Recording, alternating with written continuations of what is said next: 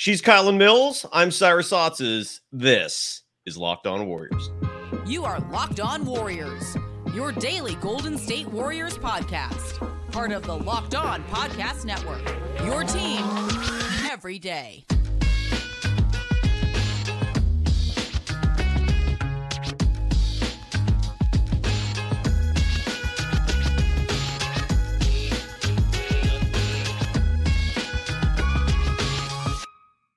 Thank you for making Locked On Warriors your first listen every day. We're free and available wherever you get podcasts and on YouTube, part of the Locked On Podcast Network, your team every day. You can follow Kylan Mills on all social media platforms. Add her name. It's super easy. Kylan Mills. You can follow me, Cyrus Sotzes, on Threads and Instagram at Dog Wild. Kylan, how are you doing? What's going on? It is the last day of July. Part of me thinks, wow, like where's the time going? The other part of me is hoping for like September, October, because I'm getting tired of sweating in my house. I am miserable right now. I hope it doesn't show on the camera, but yeah, I'm not comfortable in my own home, and I hate being in that position. So I'm conflicted. How are you? No, I agree. And the thing that's crazy to me, we've talked about this before, is that so many places in the Bay Area don't have air conditioning. It still gets hot. Like I have also been very hot the last couple of weeks, but I also been very sleep deprived because I've been staying up late to watch the World Cup. So any World Cup fans out there, you know what it's like. The U.S. women's national team plays tonight at midnight. Can't miss that. And then there've just been a lot of games happening overnight. So that's the one thing about the World Cup.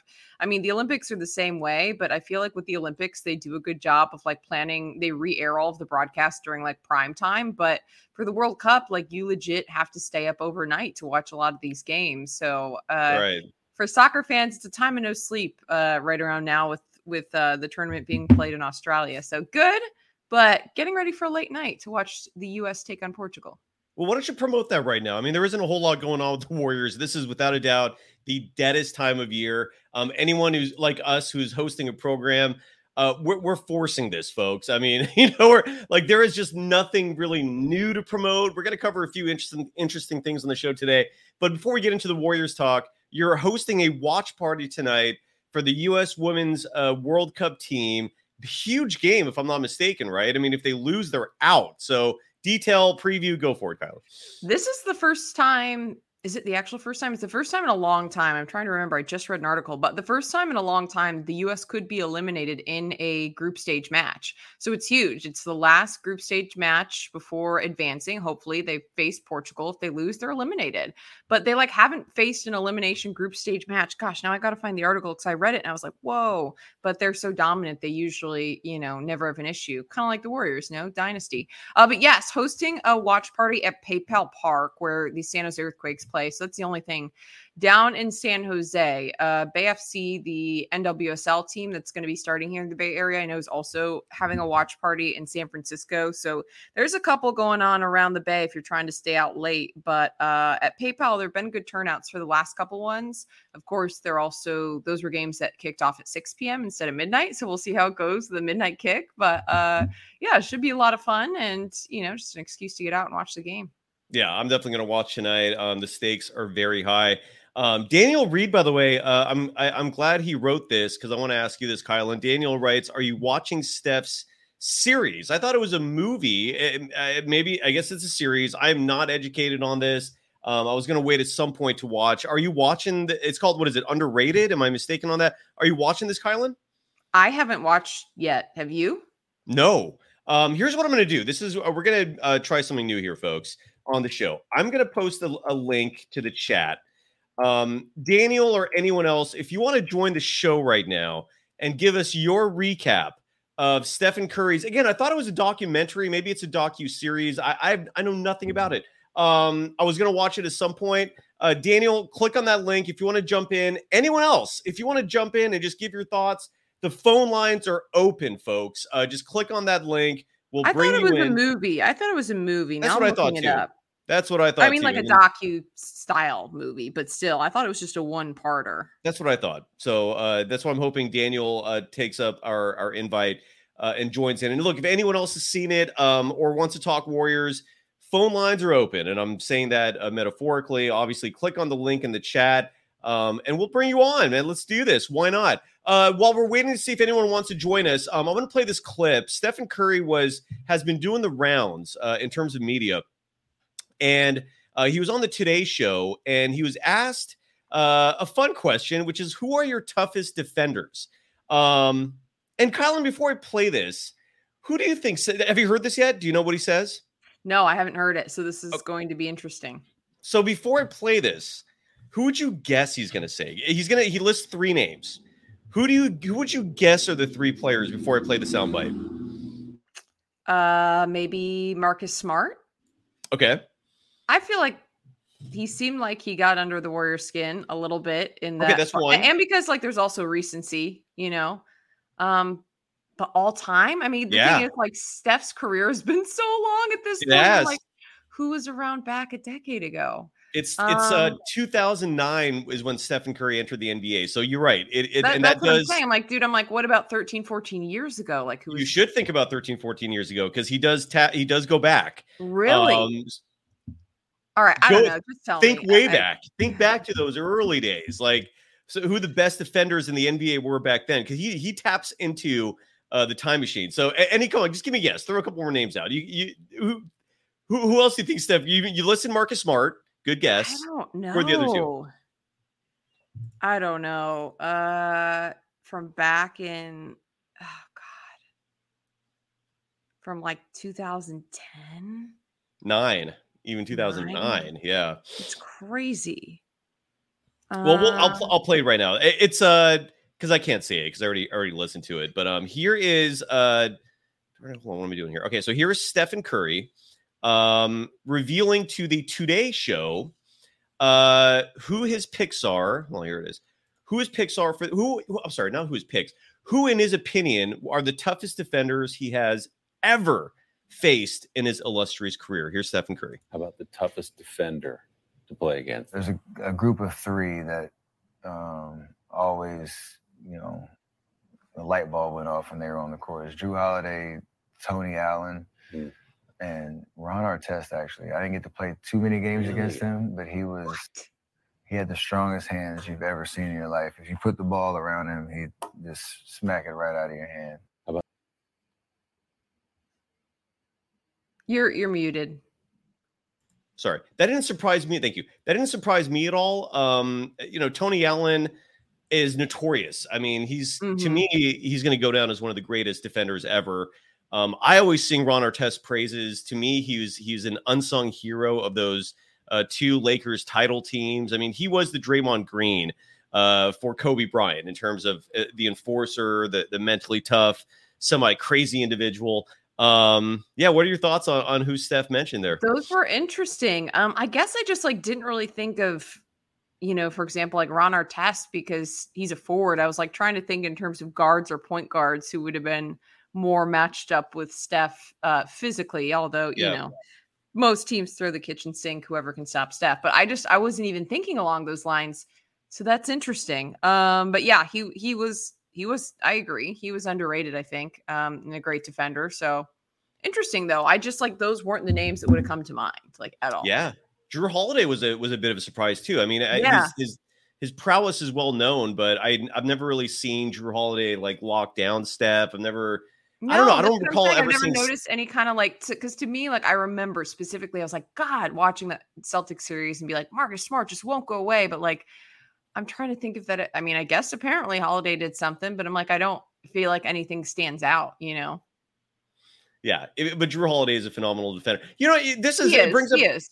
Yeah, he is. Absolutely. It brings up an interesting point. I've been arguing for years that Draymond Green, to me, is grossly underrated as a defender. Might be a weird thing to say, given everyone knows how good of a defender he is. But he only has 1 Defensive Player of the Year award.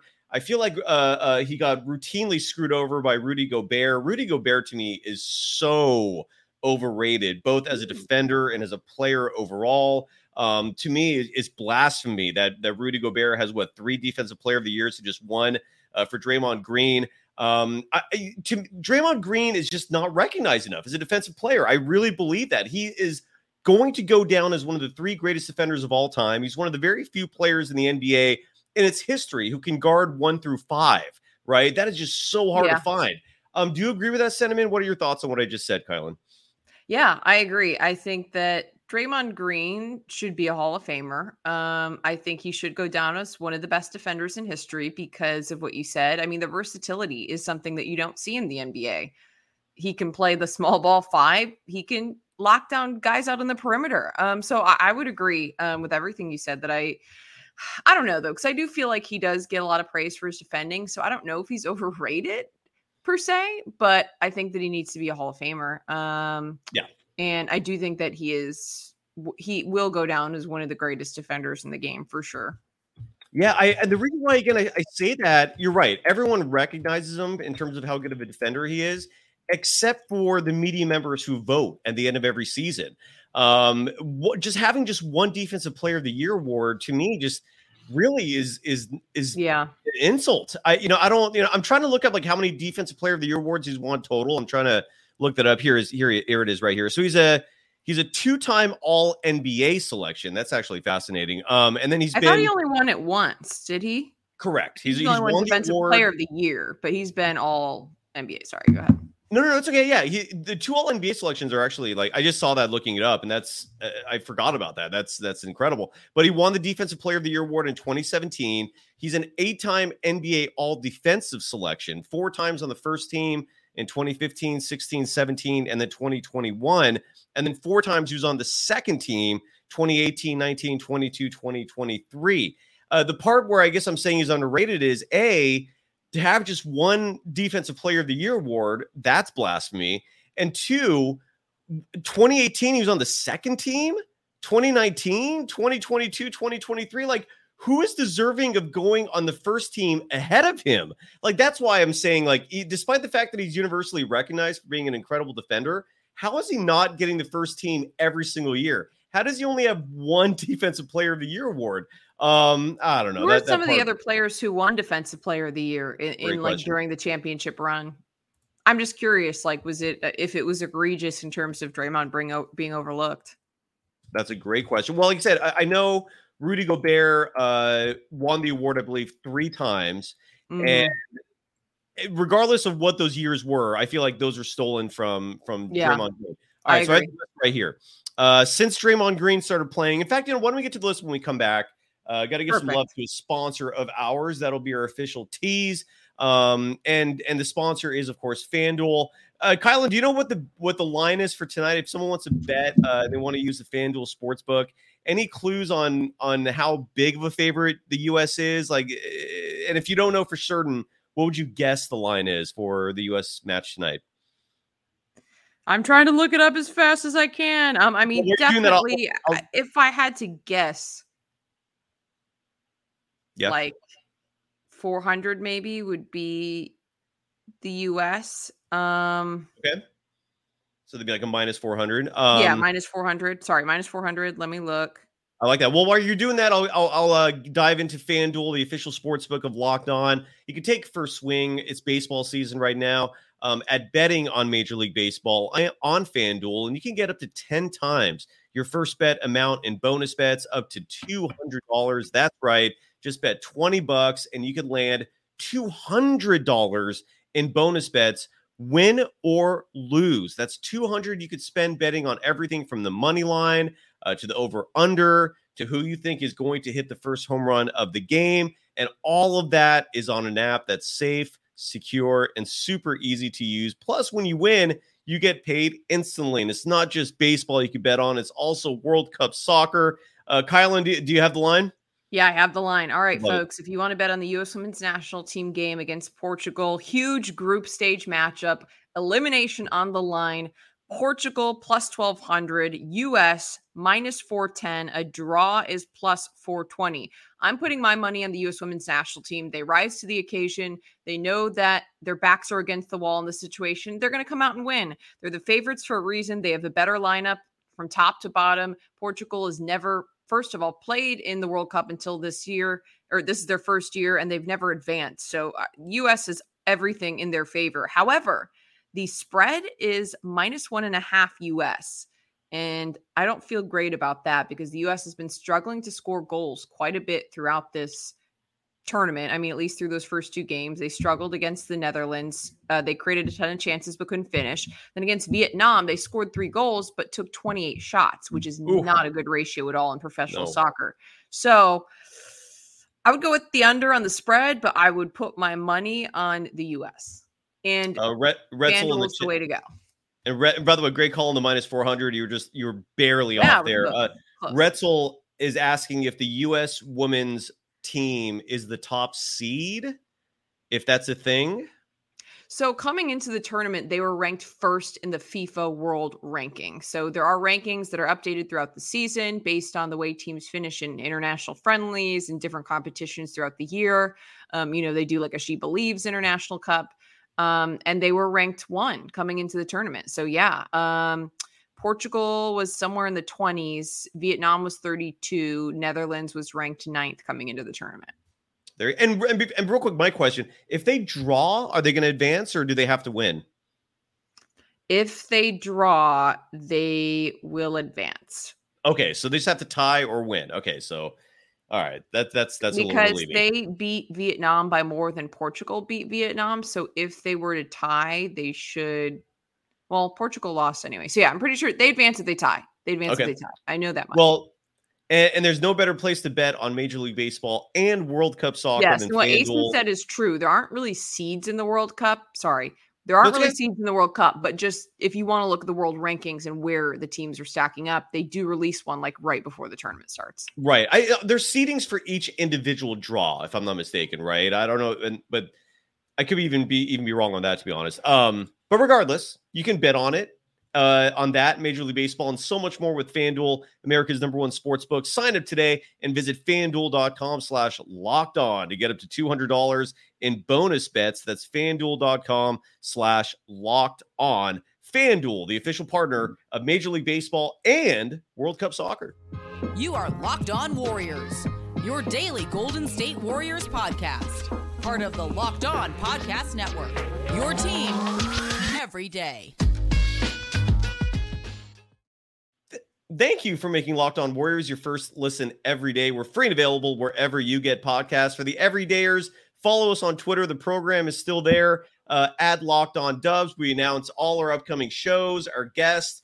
We had no idea when we were going live today, so sorry for not tweeting that beforehand.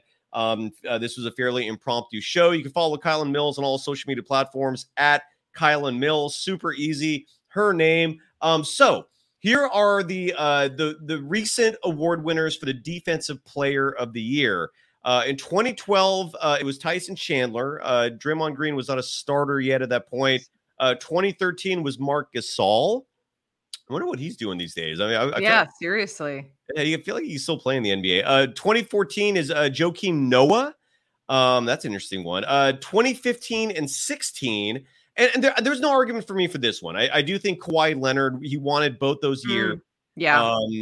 And that's fair. I do think he was a smidge better than Draymond Green. But then 2017, Draymond Green won the award. Now, where I think Draymond was robbed was 2018 and 2019, where they gave the award to Rudy Gobert. No, I'm sorry. No, that's asinine.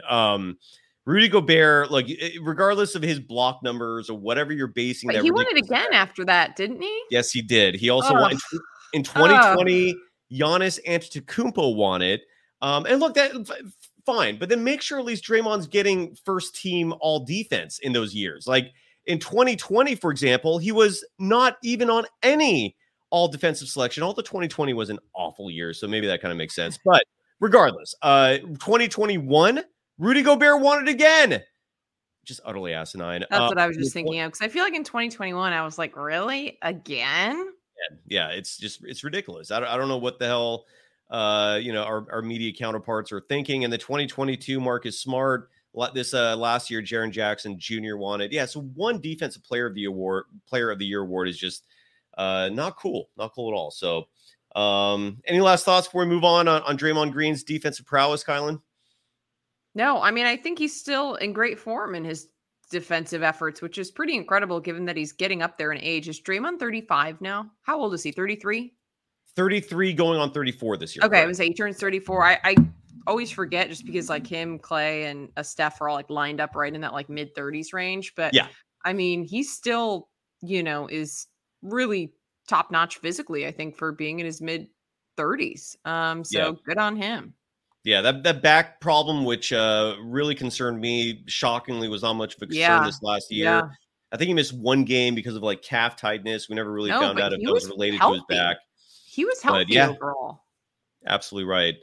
And I'm totally with AC that the media can be really lazy in terms of their votes. And I mean, just this last year, for example, there was a whole brouhaha surrounding Mark Jackson, who did not put Nikola Jokic in his top 5 in MVP voting, and then just said he forgot. That was his reasoning. Did you see I'm today that Mark Jackson got let go? Well, I was going to get into that next. Yeah. Oh, you were. Stop it. Yeah, it's all right. It's okay. It's no big deal. Real quick, before we get into that, I knew that was coming. No big deal. But I'm very curious here. I spoiled our own show that I knew about. But Ginji Gok writes, Dre is good at defense, but not a top 5 defensive player. Ginji, if he's not a top 5 defensive player, who are the 5 players you're putting ahead of him? I wholeheartedly do not agree with that sentiment. I don't understand. First of all, like Ginji, he can guard Anthony Davis. I don't know where you're getting that from. If you're referring to the most recent season in that Lakers series, look, Dre had his hands full. Dre's like one of the only bigs on this entire team. He wasn't matched up with Draymond he wasn't matched up with Dre was the only player who was even semi-effective on AD. Because remember, the Warriors had to switch to putting Dre at the 5 because he was the only one who could slow Anthony Davis down. So it wasn't actually Draymond's fault when AD initially came out in that first game and dropped like 30-20 or whatever his ridiculous stat line was. That's mostly because Draymond wasn't guarding him the entire game. When they switched, it definitely helped. You're absolutely right. And AB Prep Boy 33 writes that Anthony Davis scored on him very easily. The Warriors lost to a 7th seed. But to put that on Draymond when he was surrounded by diminutive players, there was no size around him.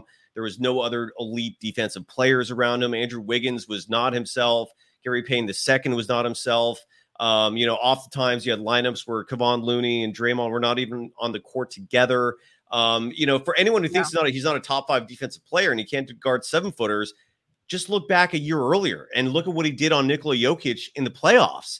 I mean, he actually held his own. Look at how he's handled Anthony Davis every other year, except for this last season. Now, if you want to make the argument that Draymond's regressing, maybe that's a whole other discussion. But to sit here and say that he's not a top 5 defender and that he can't guard bigs, I don't buy that at all. There's a reason why the Warriors, despite all of Draymond's antics, repeatedly re-sign him, repeatedly put up with his behavior, is because of how amazing of a defensive player he is. If there's one thing about Draymond, Kylan, that really is puzzling to me, and I haven't heard a lot of people talking about this in all honesty, and I'd love to actually get your thoughts on this. Until this last season, Draymond Green was your primary ball handler offensively on this team. He was the main person who would bring the ball up the court. His usage rate, I should probably look that up. I haven't done that recently, but his usage rate was normally really high because he was the primary facilitator for this offense. This last season, and I brought this up with a few other people just out of the blue because I've been thinking about it more and more, and it just doesn't make sense. This last season, we did not see Draymond handle the ball as much as he used to. I don't know, Stephen Curry picked up the slack a lot more. You even saw Klay Thompson handling the ball a lot more. I don't know why that is. Did you notice the same thing? And if you did, why do you think that is? That's one thing I'm very puzzled about. I'm certainly going to look into that this year. But what are your thoughts on Draymond not handling the ball as much offensively? That's a curious stat and a curious point. Thinking about it, I feel like one of the factors is that the Warriors were really looking for Jordan Poole to try to lead the second unit. Right. Because that's one thing that I feel like the Warriors have experimented with as well, was staggering Steph and Draymond, possibly having Draymond run the floor in the non-Steph minutes, having Draymond try to get the second unit going. But then it's that's what we signed Jordan Poole for. He's supposed to be running the offense. So I just would be curious to see if Jordan Poole's ball handling went up at all in light of Draymond Green's going down. Because for whatever reason, I feel like late in games, every game, I was like, why is Jordan Poole bringing the ball up? Why is this happening? Because something always seemed to go wrong. There was a crazy turnover, the ball bouncing off his leg or something happening. I feel like during critical points in the game, so many times this season, I was like, why is Jordan Poole bringing up the ball? And then you also had Ty Jerome, who stepped in and took on a pretty big role. I know you're thrilled to hear about that. But I just wonder if that also could have been a factor, because when Steph was hurt, and even when Steph wasn't hurt, I mean, the Warriors maxed out on their usage of Ty Jerome, and, he was very clearly a ball handler and a one. It's not like he was playing off ball. And for whatever reason, Steve Kerr loved him. Steve Kerr loved Ty Jerome. He loved Anthony Lamb. Ty Jerome, I feel like, did run the offense quite a bit more than any other two-way player you saw around the league. So I wonder if that could be part of it. And I don't know that was a good thing. But so that, I'm as far as possibly why, that would be my only thoughts, is that like Jordan Poole was handling the ball more, Ty Jerome was handling the ball more. Obviously, Steph typically is handling the ball quite a bit, but possibly those other two cut into Draymond bringing the ball up and running the offense as much as he did. But I like Draymond running the offense. He's good vision. He's a good passer. And he's not a ball hog in terms of dribbling. Like, okay, I was going to say this is terrible. Not like a Jordan Poole. Not to say that he's a ball hog, but sometimes he dribbles too much.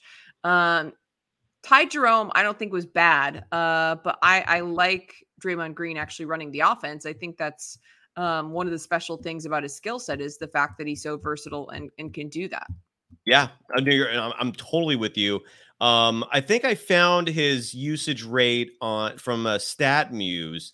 I'm just curious to see what the comparison is. So his usage rate in this last season was 13.3, and what that means is, just in case you're curious about what usage means, it's a percentage of the total amount of time he was on the court where the ball was actually in his hands, where he's actually using the ball. That's the word usage. So Draymond Green's usage rate in 2022-2023 was 13.3. A year earlier, the year they won the title, it was 14.3. 2020, 2021, it was 13.1. So that was comparable to this year. 2020, when the whole team was injured except for him, and they were playing guys like Alec Burks and Glenn Robinson III most of the year, it was up to 15.8. But it was really high in those championship years. So their first title that they won, Draymond Green's usage rate was 17.2. The 73 win season, his usage rate was 18.8.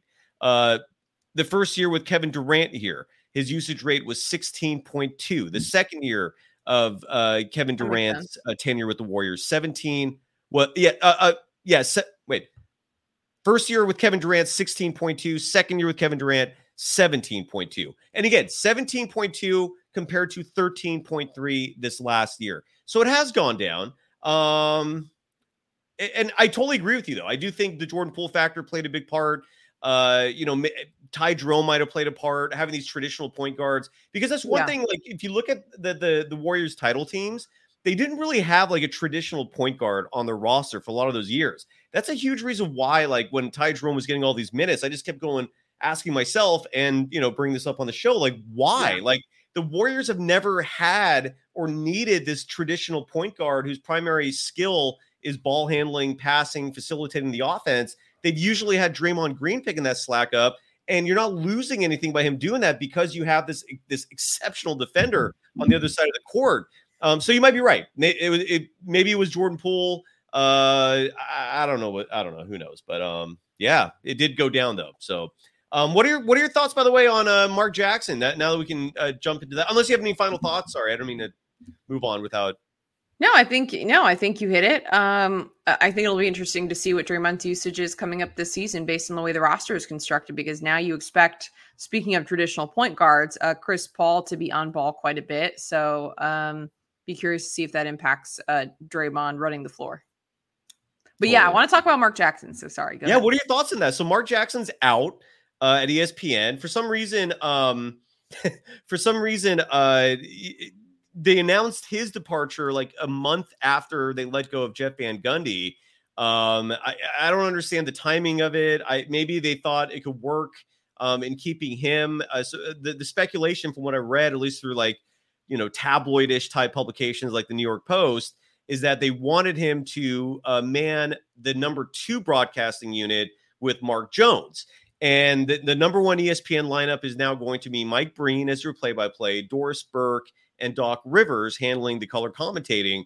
And I don't know if Mark Jackson didn't want to be part of the second unit. I don't know if they thought about it and decided, nah, this isn't worth it. He maybe makes too much money. I have no idea. What are your thoughts on Doris Burke and Doc Rivers becoming the new number 1 broadcasting unit, replacing Jeff Van Gundy and Mark Jackson? I am very excited to see Doris Burke be elevated in this way. If Doris Burke were to call the NBA championship this year, which seems like the writing's on the wall, she would be the first woman to ever call a championship in the United States in a professional sport. Wow. That is unbelievable. I can't believe that it's taken this long in the US to reach this point. There are tons of women who are talented and knowledgeable in broadcasting, and Doris Burke's one of them. I mean, she knows the game of basketball. She played herself. She was a coach for a long time. She's been an analyst in the NBA for decades. So if there's anyone who has worked hard, who knows the game, who deserves it to be a woman to blaze a trail, it's certainly Doris Burke. So that's one thing I am really happy about, is seeing her be elevated and possibly being on the call for the NBA finals. Like, I just think that's a huge moment for women in sports that shouldn't be overlooked. So appreciate Doris Burke. I really like her. She actually went on Andre Iguodala's podcast, Point Forward, a few months ago, 2-3 months ago, and he did a really good interview with her. Andre did. That was fascinating. And she talked about a lot of like big moments in her career and, about how nervous she was. She said she still gets imposter syndrome and gets nervous before broadcast sometimes when she has a big broadcast. So for example, like an NBA playoff game or whatever, that, I just thought it was really fascinating to hear that she's kind of just like the rest of us, even though Doris Burke has been working for ESPN and on national broadcasts for so long. She just seems like a really nice, down-to-earth person. I don't know her personally, but I know a lot of connections that know her, and everyone says that she's the best of the best. So happy to see this moment for women. Happy to see this moment for her. I think it's crazy. I mean, Mark Jackson has worked for ESPN for a long time, 15 years. Yeah. But a lot of shakeups happening across the network. So, I mean, you never want to see all these people getting laid off, because it's beyond just the big names. It's beyond even just talent. There's people behind the scenes getting laid off who rely on these jobs. So that's always an unfortunate thing to see. But on the silver lining side, I think it's going to be cool to see Doris Burke on the finals. Absolutely. I had an old friend and we were also old colleagues for a long time. And she was a very high up individual at ESPN. She left not too long ago, and she made a good point to me, and also heard this sentiment shared on Bill Simmons's podcast, which is that every time ESPN goes through these layoffs, every time they make these big decisions, where you see turnover in terms of on-camera personnel, especially, the unfortunate part about all that is a lot of the people behind the scenes, and especially those who are making the big decisions, let's say for ESPN's programming, like the individuals producing the shows, the individuals who are deciding who's going to be on camera, like the individual who thinks Kendrick Perkins is talented. Those people are still there. Whereas the people getting laid off are in front of the camera, and Jeff Van Gundy and Mark Jackson, I mean, they were revered and known as the number 1 broadcast team in the NBA. I'm totally with you, by the way. I love Doris Burke. I have no issue with her being in the number 1 team. And I respect her opinions, and she has a lot of experience as well. Like, she has absolute credibility as a player.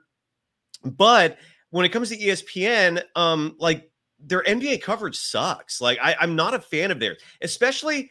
I feel like if ESPN did not, if we as consumers did not have TNT and the product they produce, and more specifically the NBA on TNT, and it's not just their primary panel. Like, it's not just the Charles Barkley, Kenny Smith, Shaq, Ernie Johnson panel. It's also like the Tuesday night program. It's also the NBA TV content, which is a direct correlation with the TNT crew. It's all under one umbrella now. And you see what they do, and it's fun. It's not rigid. They're picking talent who is actually knows what the hell they're talking about. They're, if they decide to say controversial things, they're not just saying it for the sake of getting attention, but they're actually they're substantive. And I see these two side by side, and I look at ESPN, and it's just amateur hour. And I don't know if it's ever going to change until they actually replace the decision makers behind the scenes who are also making big money. So that's my opinion on it, strictly my opinion. What do you think, Kylan? What are your sentiments in terms of ESPN's production as a whole, and maybe more specifically with the NBA? I love TNT. I think that they set the gold standard. Like, that's my favorite NBA coverage to watch by far. Their main panel, I think, is second to none. Gosh, what was it? I was watching a documentary about them. Trying to think what network was on, but there was a whole just like a mini, not a full movie, but a whole documentary basically about how they formed that group. It was fascinating. And the chemistry that they have and they've built on that show is just insane. Like, it's fun. There are takes that are entertaining, but not so far that they're clickbaity. You know what I mean? When someone gives a take and you're like, this just seems fake. It seems like you're reaching for something. Like, I don't feel that way about the takes that are coming from Shaq or from Charles Barkley says stuff, and Kenny seems very genuine, but he doesn't give the impression that, like you said, he's saying something for attention. He's saying something, I don't know, to be corny. I think it's fun banter. I think it's funny. I think it's fun. I enjoy it. I think their calls are great.